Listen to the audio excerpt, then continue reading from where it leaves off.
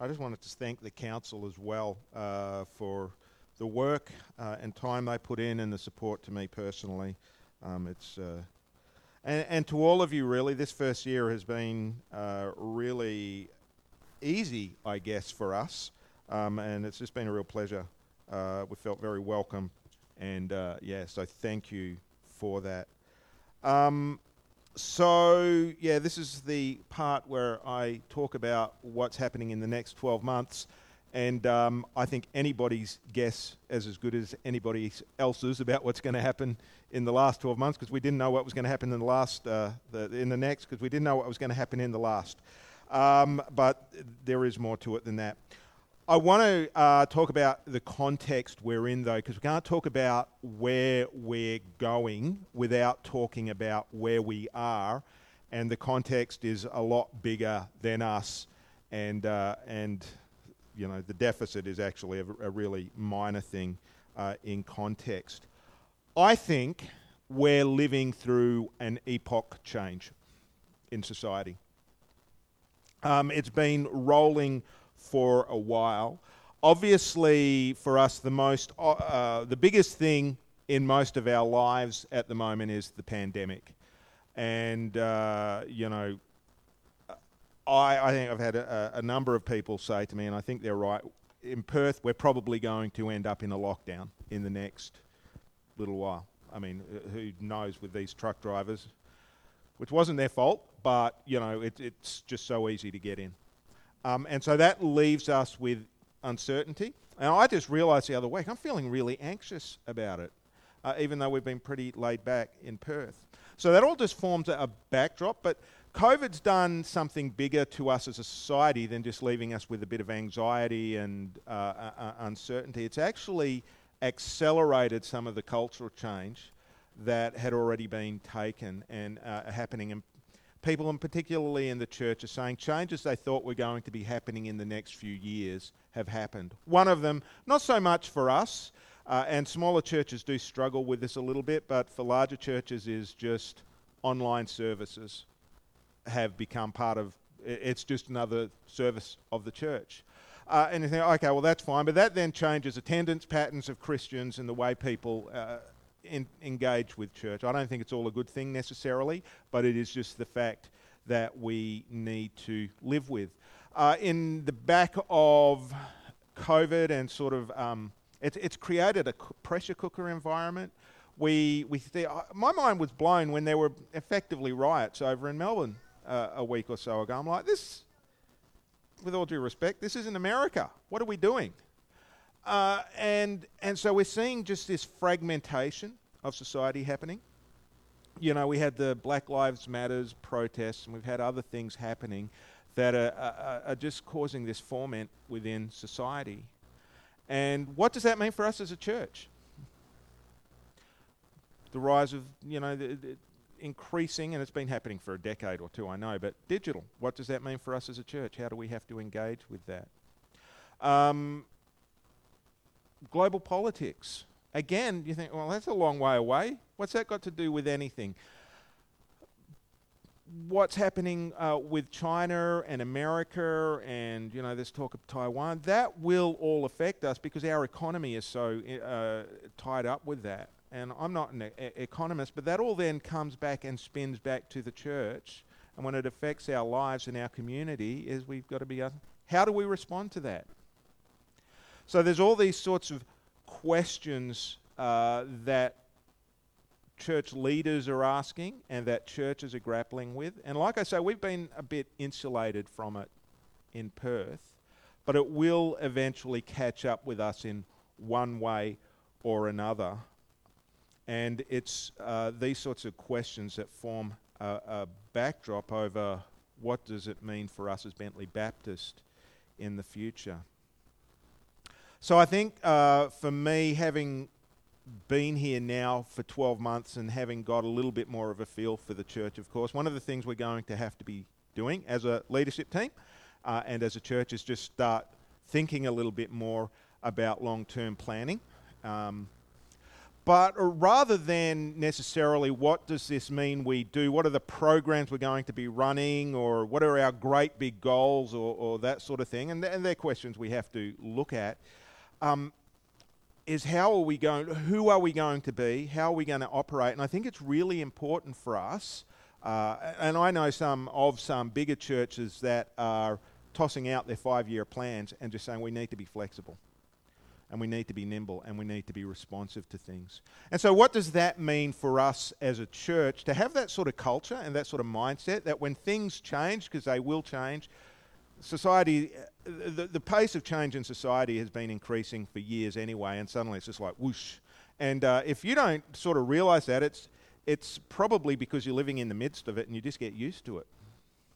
But from a leadership point of view, from my point of view and counsel and that sort of thing, it's like, wow, how do we respond to this and make sure that we can minister to people, but reach out to people as well.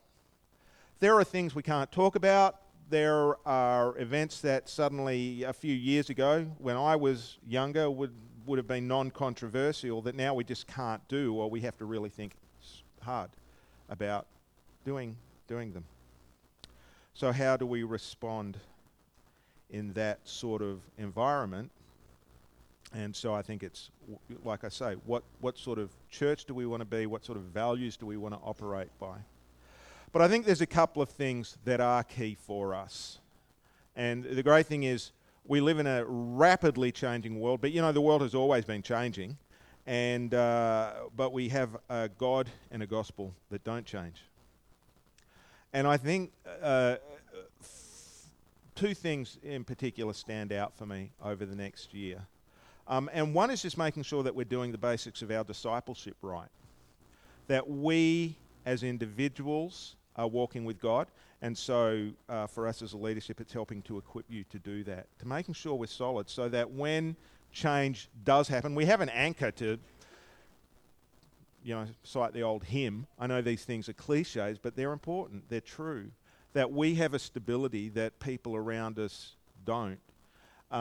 Necessarily, not everyone, of course. So as part of that, what actually in the next week or two I'll be doing is rolling out just a survey that I've developed, and what that does is touches on key behaviours and practices that help encourage our spiritual growth and spiritual depth. Because I can't really measure, and neither can you, how deep spiritually someone is, but we can measure behaviours that just help encourage spiritual maturity. And that will help inform some of the things we do over the coming year. And my goal, and it's things like Bible reading and prayer and ministry involvement and giving and small groups and discipling others. That's really it, is putting just a few simple things in place so that we can just increase that involvement. But I need to know what we need to be working on. So we'll be doing that online and in paper as well. In November, we'll also be doing the National Church Life Survey, which is a big Australia-wide. It actually runs in a number of countries now, but Australia-wide survey. It runs in October and November. We'll be doing it in November, which is...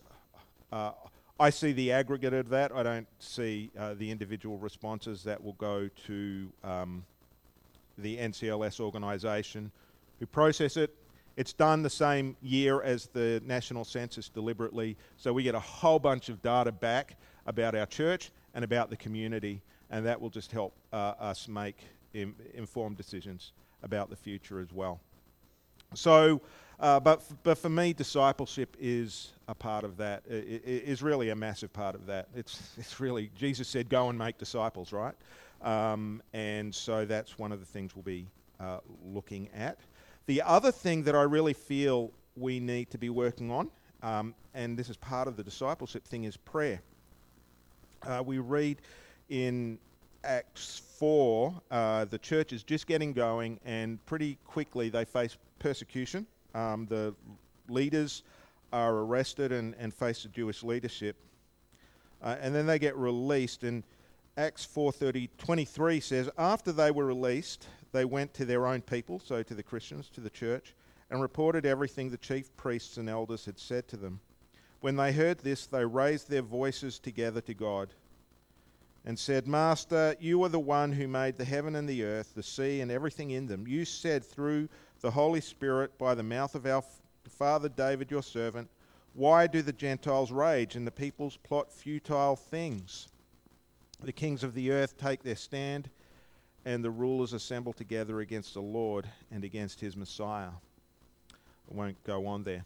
Now, we're not facing persecution or that level of opposition that they were, but what I wanted to highlight was their response when they came up against a trial, against hardship, against opposition or challenges or whatever.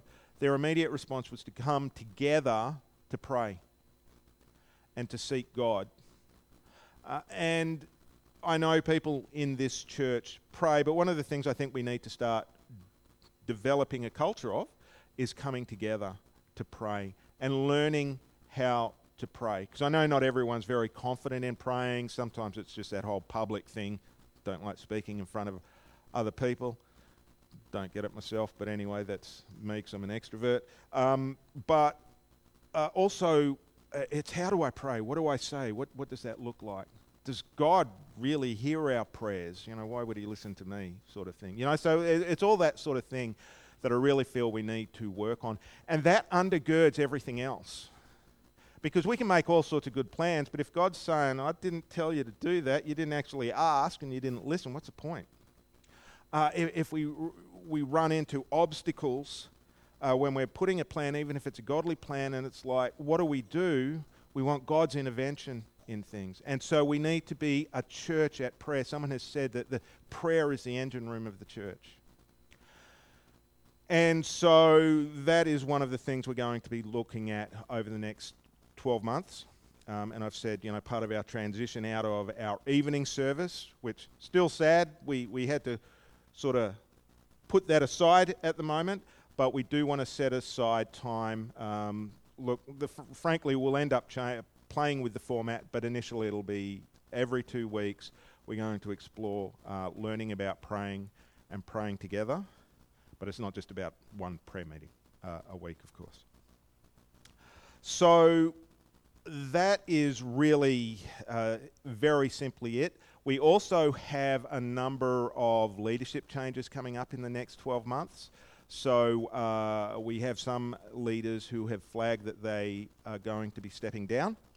And we've also got some council members who have to step down because of our constitution. Their time is up, and we will need to look for some new council members, or else it's going to get very lonely there for those of us who are left.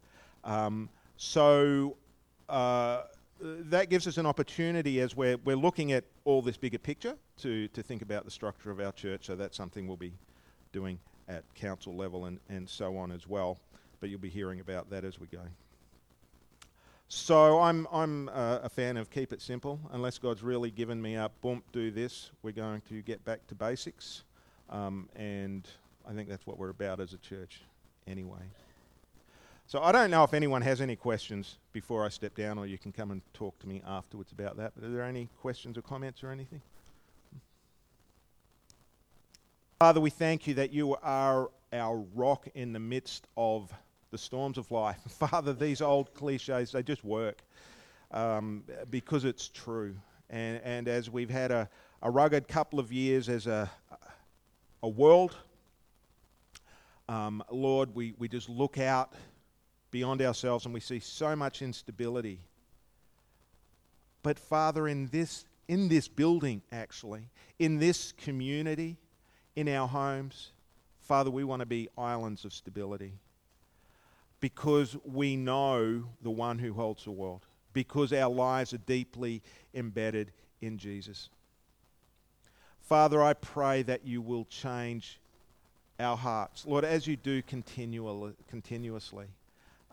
Father, grow us deeper into Christ. Lord, help us to hear more keenly your voice.